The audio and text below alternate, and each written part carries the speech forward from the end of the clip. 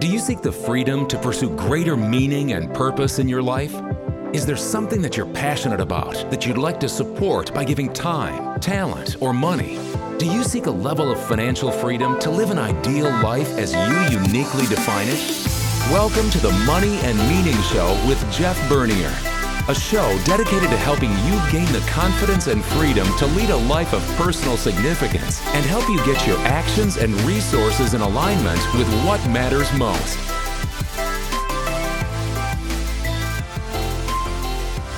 Hello and welcome to the Money and Meaning Show.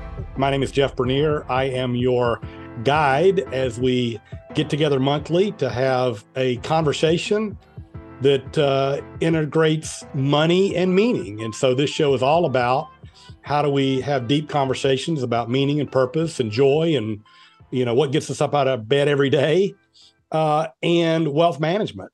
How do we create the margin to go pursue our vision of a meaningful, joyful life? And so that's what we attempt to do on this show. And, I started this show in 2018 as sort of an experiment. In our wealth management practice, we serve a very specific type of household. And quite frankly, our services aren't right for everybody.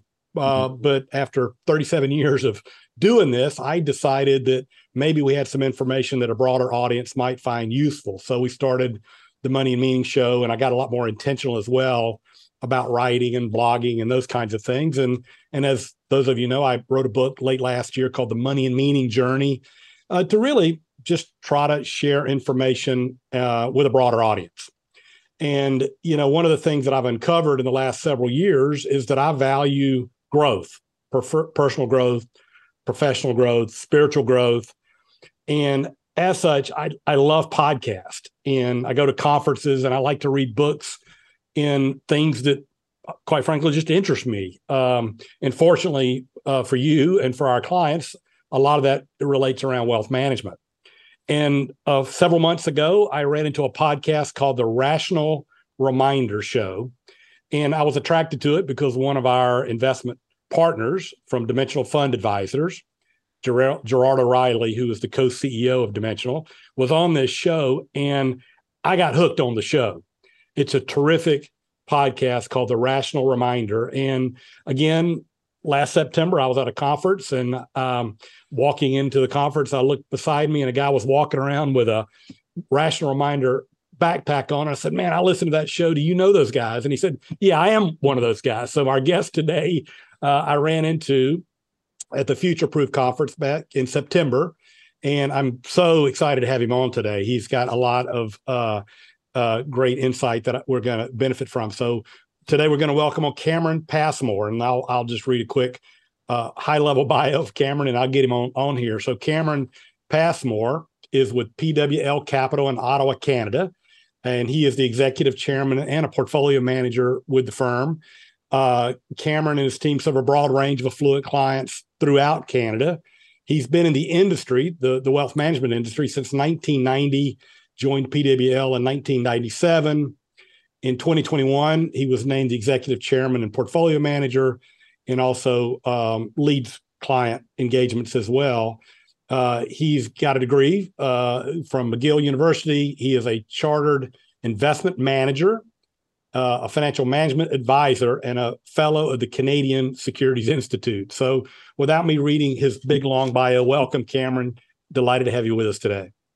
Jeff, I'm so pleased you invited me. It's great to see you again, and it's quite the intro. And I'm your spirit twin up here in Ottawa, Canada.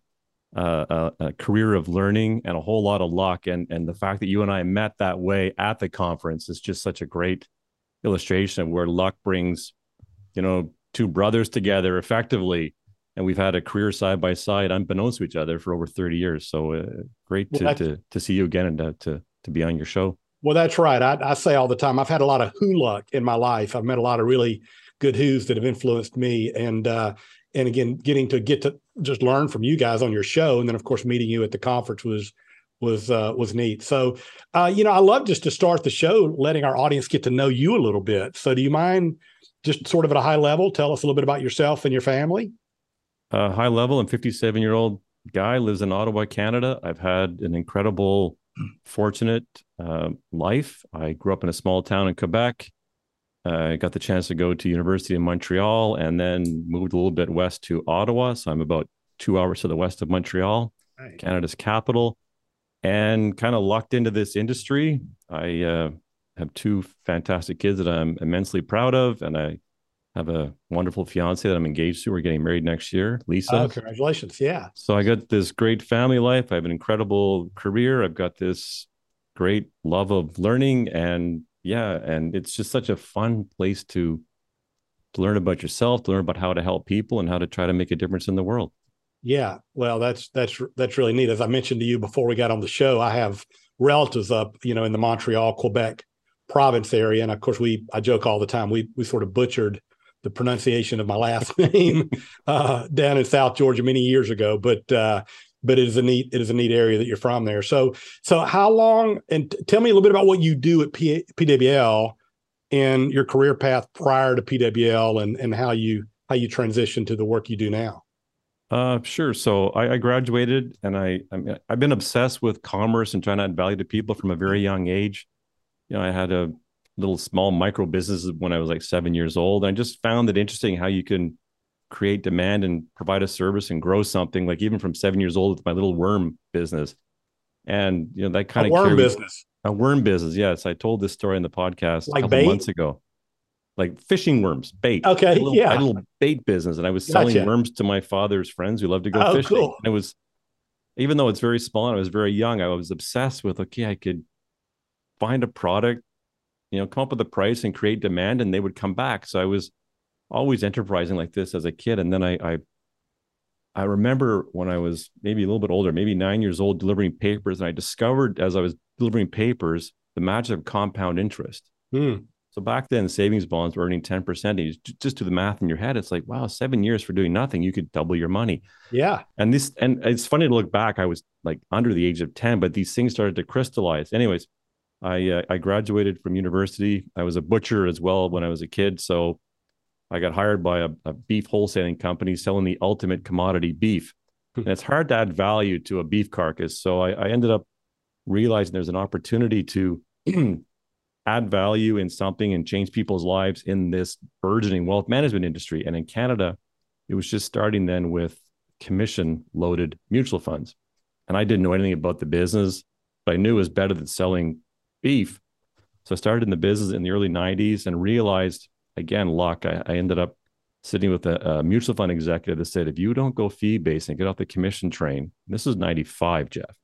Right. You don't change, you're going to be out of business in 5 years. So we pivoted to going fee-based to take out the conflicts of interest. And at that time, as you know, ETFs were just kind of coming out, and indexing was becoming a thing, which if you're commission-based, you couldn't even acknowledge that indexing made any sense at all. Right. So I ended up meeting, my now good friends at PWL, and we ended up migrating to this fully dealership platform where you could access ETFs. And once you get into this world, and if you're a learner, you come across people like Dan Solon, who I know you know, and Larry Swedroe. And once you read their books, all roads lead to indexing. And once you get into this indexing world, all roads lead to these other value-added providers like dimensional funds, right? And where these ideas came from, and academics like Fama and French and McQuown and all these people that have had this incredible influence in this revolution that's happened. So we ended up creating a fee-based index type practice with a focus on financial planning. And then in 2011, we met, some people at a local tech company, and ended up that our practice changed from being a practice to becoming an enterprise, because we went through enormous growth over the last 5 years. So my current role, and I'm also really obsessed with making sure we have a 100-year firm that's being transitioned properly to the next generation. I'm not looking to hoard equity or hoard relationships. I want the next generation to take this over and create this vibrant thing that can impact Canadians for a long time. Playing the infinite game. Yeah. It's the infinite game, that literally the infinite game. So my current role to keep this moving here is I focus on the podcast, probably a third of my time, helping develop talent, create awareness in the marketplace. I work on governance and like our board and helping the next generation really embrace, future leadership of the company, future ownership of the company, placing our stake in the ground in the industry. So that's what my focus is now, less so on the client relations, because our team is really running with that. Right. Awesome. Well, I think that I'm guilty sometimes. I'm attracted to people and things that sort of I agree with. I think our investment philosophies might be somewhat similar, but tell me a little bit about PWL's investment philosophy. How do you view the investment management process? You just gave some pretty big hints, I think, right there in your preamble, but tell me a little bit about how you guys view building portfolios. At the root of it all is that markets work. You have enormous competition with incredibly bright people, with endless technology, and all of this brilliant work by brilliant people day in, day out. All this information ends up in the price of stocks, ends up in the price of bonds. And science, and there's enormous science, as you know, over the past 50 plus years on asset pricing models, basically academic studying how markets work, where do returns come from. So instead of trying to figure out where the market is wrong, why not assume the market is not necessarily right, but pretty close to right, that it's not worth trying to find out what's wrong. So basically put your arm around what we've learned and build portfolios that assume it's right, and then tilt towards parts of the market that science has shown has higher expected returns. This is all well known, it's well documented. And the incredible thing is you can now do this at a cost that people 30 years ago wouldn't have dreamed of. Right. Like you can build portfolios, the raw product cost in Canada now, and it's even cheaper in the US for less than we would have paid in provincial sales tax on products 30 years ago. It's just completely mind-bending, the research that has happened on both where returns come from and how to build tools like ETFs, like low-cost index portfolios. So that's where we stand. Gotcha. Okay. I may come back to that in a moment. Let me kind of go to your show a minute. The Rational Reminder is an incredible podcast, as I mentioned. It's a great resource. It provides a lot of great technical information on how markets work and investments, and a deep dive in a lot of that type of thing. And I find it's probably a great resource for other advisors around the country, as well as individual investors. But you also do delve into financial planning, even things like the math of financial planning. You had a terrific episode on just the math of financial planning. I mean, a lot of people aren't even, again, you talk about learning at an early age with your worm business, but many people don't naturally understand, compounding and time value of money and all that kind of stuff. So you do go broader than just investments on the show. And since this show tries to do, an intersection of money and meaning, I'd love, and your show does too, by the way, because of some of these broader topics. But tell me a little bit about the podcast. So how did it get started, and what was the motivation for the show? Motivation was we believe that people were looking for content, and that was driving Google searches to try to build our practice. So Gotcha. We were encouraged by our lead of marketing to say, just start doing content. So my colleague on the show, Ben, he started doing common sense investing YouTube videos. These are 10, 12-minute videos. He was very good at it and built up quite an audience quite quickly. And then you see, well, how the algorithms work and make it more popular. Then we were encouraged to do a podcast. And we're like, we didn't know what it was. Maybe you didn't know when you started. We just bought 2 mics and sat in a room. We didn't have a clue what we were doing.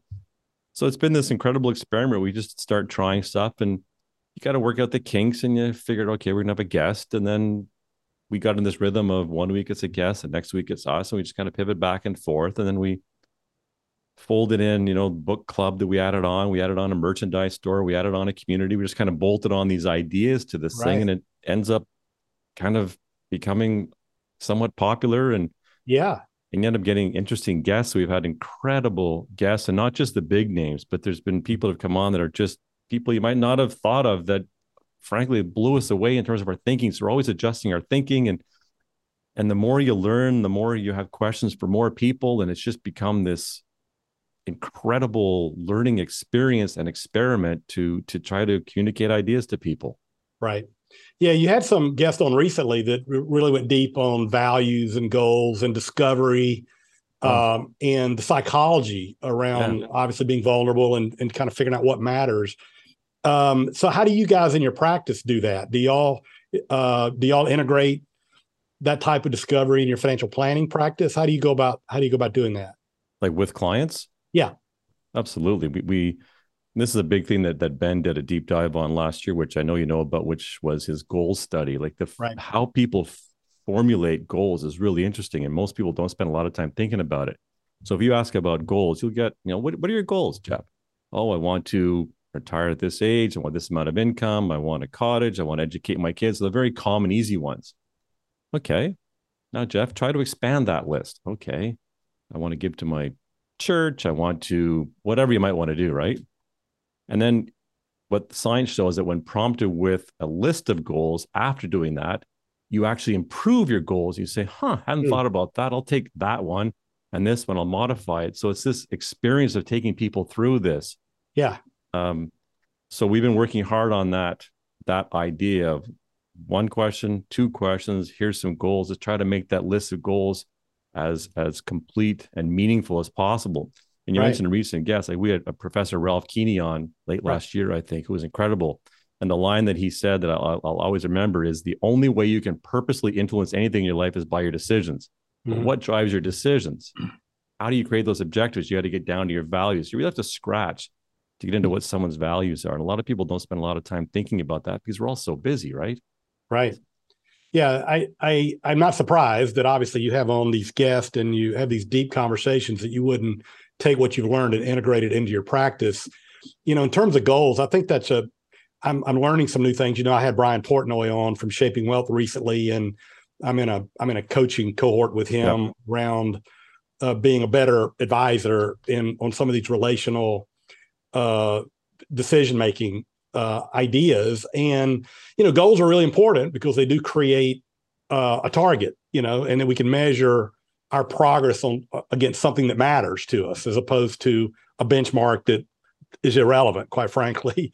But he talks about the dangers in goals, and I know your show also has done a lot of work on the happiness literature and positive psychology, because it is kind of a yin and a yang. I mean, the goal is out there to get you out of bed, and it can be motivating, but there can be a danger too, that you don't enjoy the journey. And I know that you guys have had a lot of guests on about those kinds of topics as well. Would you agree with that in general, that you got to sort of strike a balance?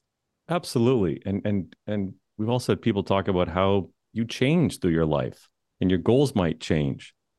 So it's really to be in touch with what's important to you. Like if you really enjoy being around your family, understand that experiences matter more than things, right? So you may want to, instead of saying, I want a cottage in 20 years so I can have time with my family at the cottage, maybe it's more important to do things now. And you realize, well, yeah, the cottage is fun, but it's a lot of work. And in Canada, you may not go there, 5 or 6 months of the year because of the weather. You say, okay, maybe it's better to repurpose the funds that I would have for that into an annual trip somewhere, a meaningful trip. So it's those kinds of things, because your values don't likely change through your life, but your goals can change. Right.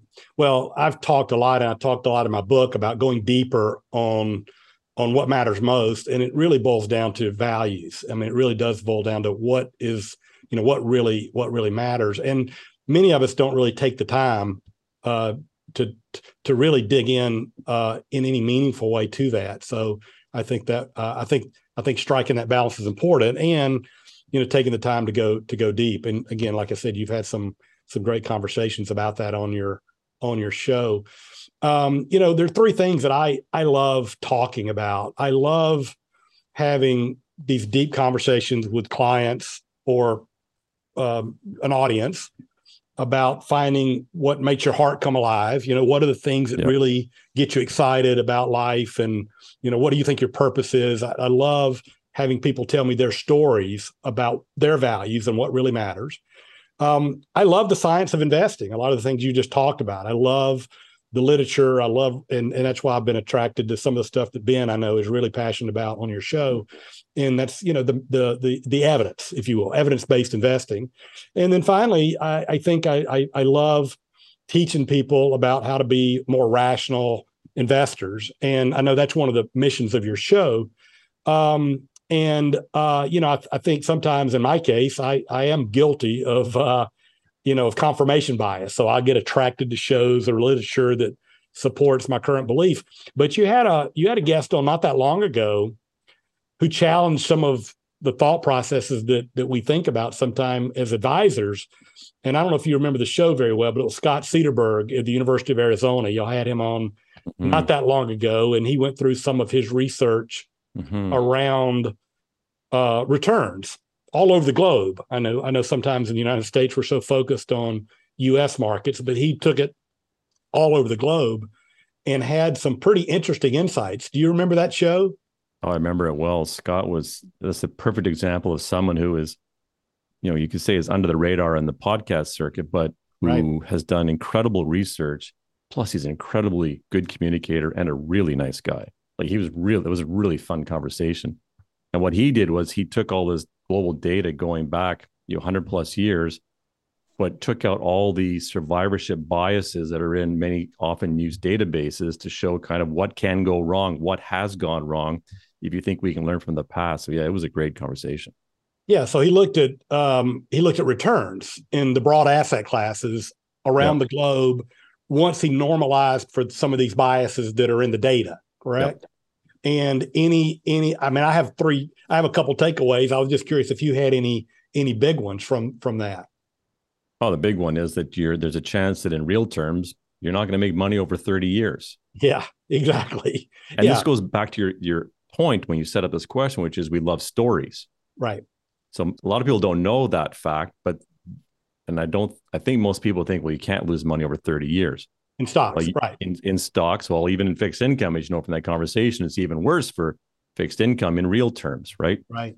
Over 30-year periods. But we look for stories from people in our industry, our respective industries, to make them feel like that's the prophet who can foresee what's going to happen and you're going to be okay, as opposed to just embracing markets. So, he made a great argument for understanding the benefits of diversification, understanding the benefits of going around the world with your portfolio, but realizing it's not a free lunch.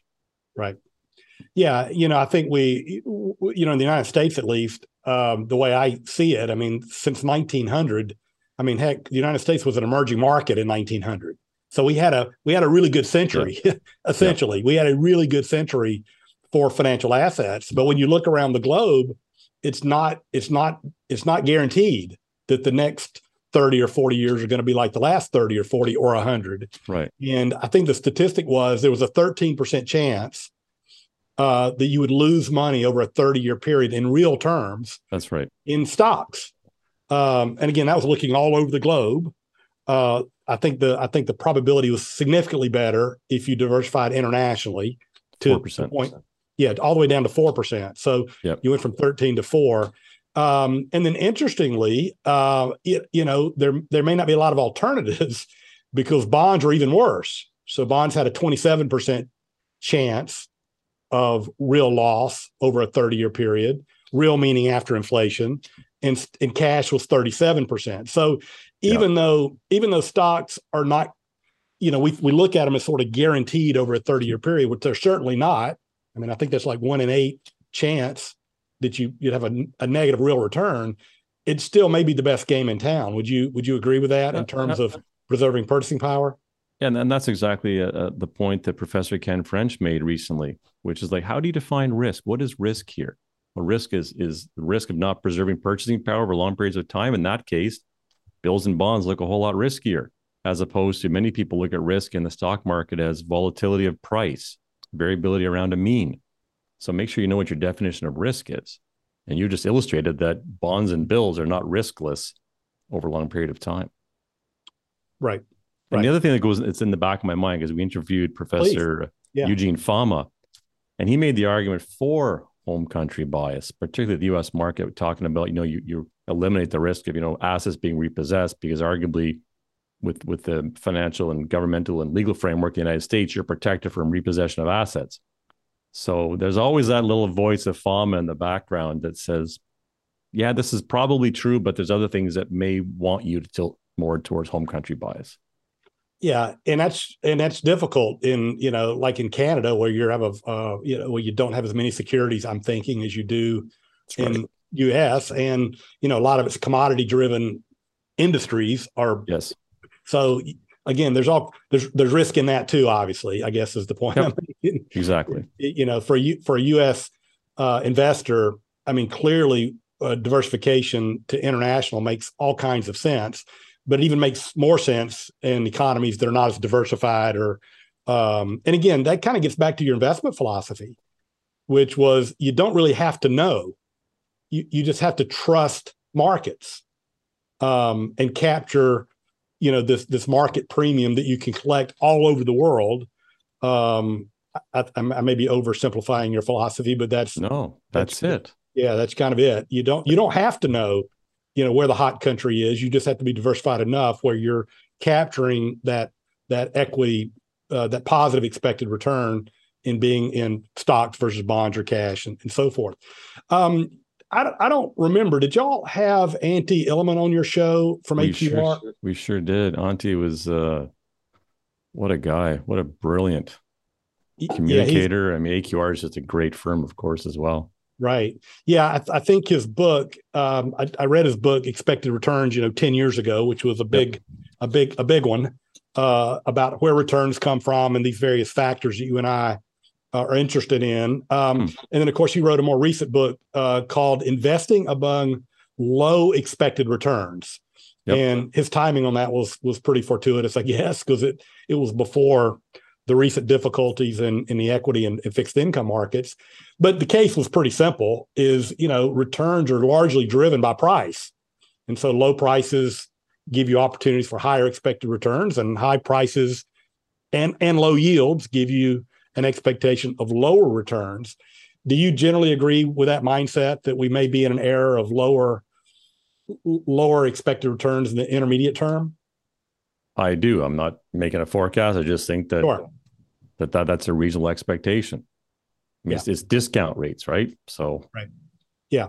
And I know from your show and from some of the things you mentioned before, and some of your partners like Dimensional, that you do believe, as we do, that having some exposure or tilting to these various factors can be helpful in regards to higher expected returns. And when I say factors for the audience, we're talking about things that the academic literature and the research has shown can add higher expected returns, like tilting to value or tilting to small, tilting to more profitable companies, things of that nature. So you guys do that as well. Is that correct? We do. And I always find it funny when people question that. And I know you're not, Jeff, but often people say, why do you do that? It's like, how come no one ever questions the market premium? Right? People expect higher expected returns from the market, having a market-based portfolio, like a market cap index. But the reality is that factors like value and profitability actually have higher persistence over 10 years than the market factor does. Like, well, if you believe in the market factor, you can't ignore the evidence around a value premium or a profitability premium. These are all technical premiums that are easily available now in the marketplace. And you can put them in a portfolio, set rules around how much you have there. And I'm not talking big bets. I'm talking about tilts, as you are. So you put tilts in with specific allocations to them and make it rules-based such that you're automatically rebalancing your portfolio. You can add, our recent paper conservatively put the expected premium in a portfolio around 0.5% by doing that without a lot of additional volatility in price, if you define risk that way. So to me, it makes sense, but it's also a story you can understand. If you pay less for something, it has to have a higher expected return. Information is in that price. All the share price is the market's consensus of the present value of future profits or dividends, right? Well, the share price goes down, mathematically you have a higher expected return. Right. And now you can get a whole pool of these. You don't need to pick just one or two, because these effects are happening systematically across the market. Well, just pick up the factor, tilt a little bit of the factor into your portfolio. Well, and again, I think two things that come to mind as you're speaking is, I think oftentimes we get the pushback because the value premium across most developed markets, at least, had a rough run. Yes, because it was a very concentrated market during the tech boom of the recent tech boom, I guess I would say, the large growth boom. And so two things. I think some of the pushback is recency bias, because 15 through 20, the value premium was pretty negative.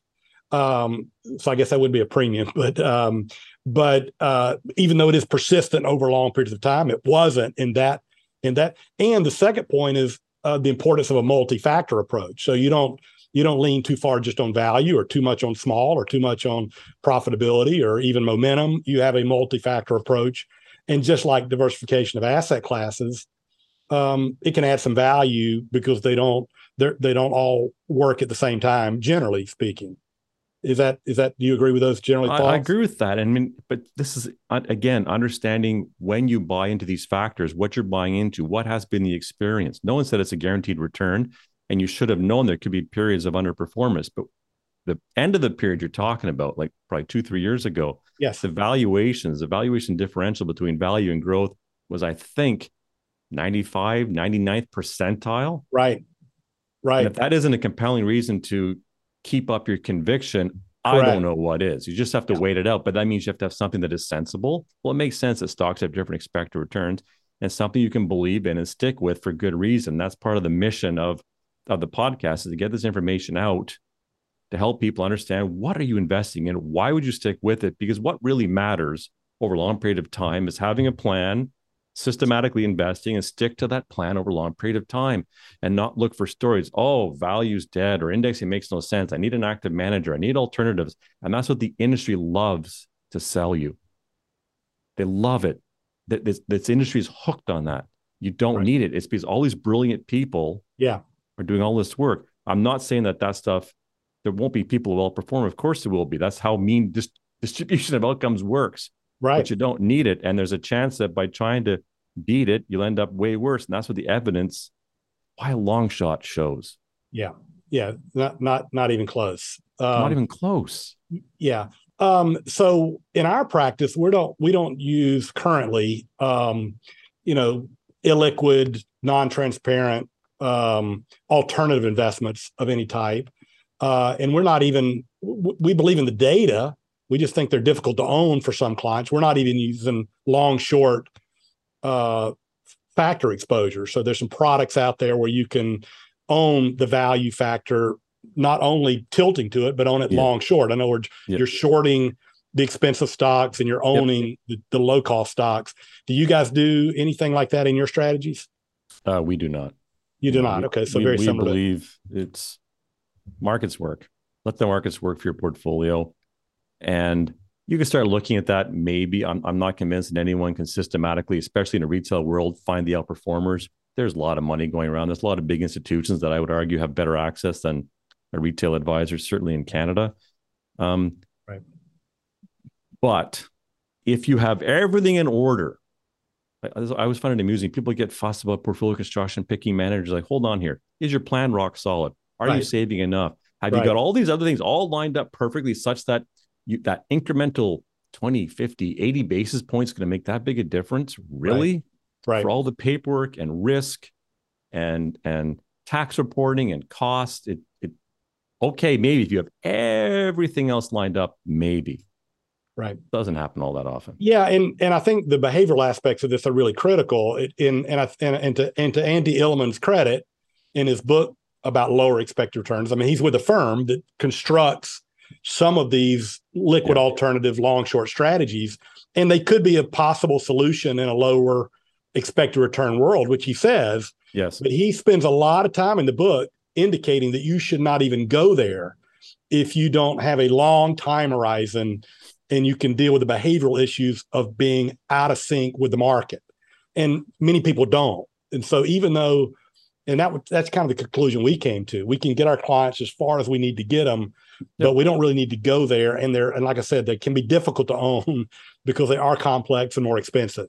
And AQR is just a wonderful firm. Auntie Ilmanen and Cliff Asness. I mean, they're brilliant and brilliant communicators around these messages also. So yeah.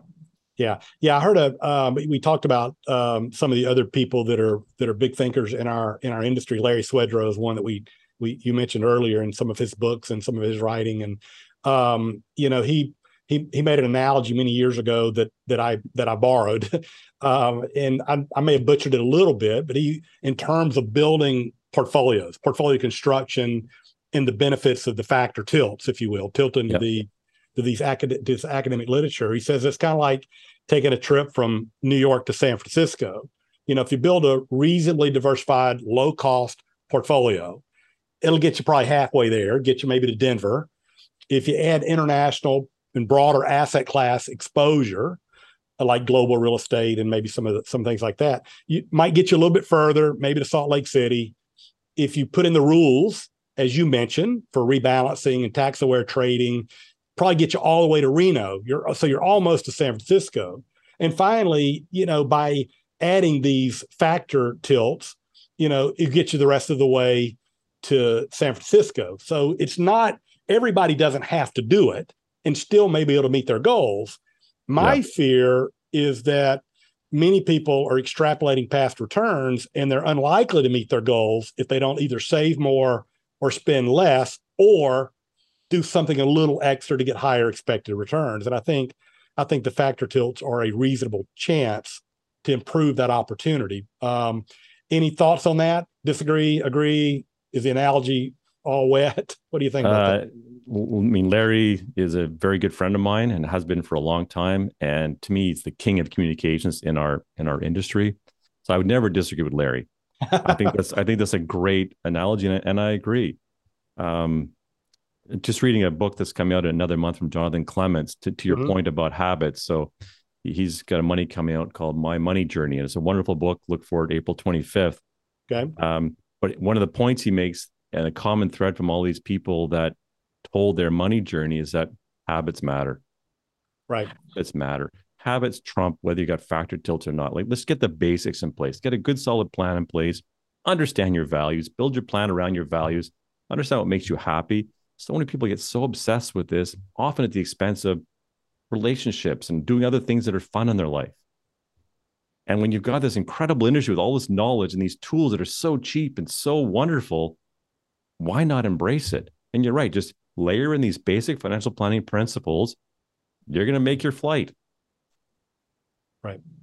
Yeah. Well, this has been great, Cameron. I appreciate your spending a few minutes with us today. This has been very insightful, and we could talk a long time about a lot of different things, again, because I know you and your partners there are interested in some of the same things we are. And like I said, your podcast has some phenomenal guests that I'm sure you've learned a lot from and have implemented in your practice and in your communications. So how can people find out more about PWL, Cameron, and the Rational Reminder Show? The show's on all platforms. We're on YouTube and, of course, all the podcast platforms. We have a website. I give shout out to Ben, my co-host and our head of research. He has incredible papers. I would highlight in particular his paper on funding and finding a good life. It's just an incredible anthology of learnings we've had around this whole subject matter. And he did a beautiful paper on it. Okay. Where would you find that paper? Just go to our website, pwlcapital.com. It's on there. Great. He also has a paper on expected returns if someone wants to dive into our view of what expected returns are in these different asset classes.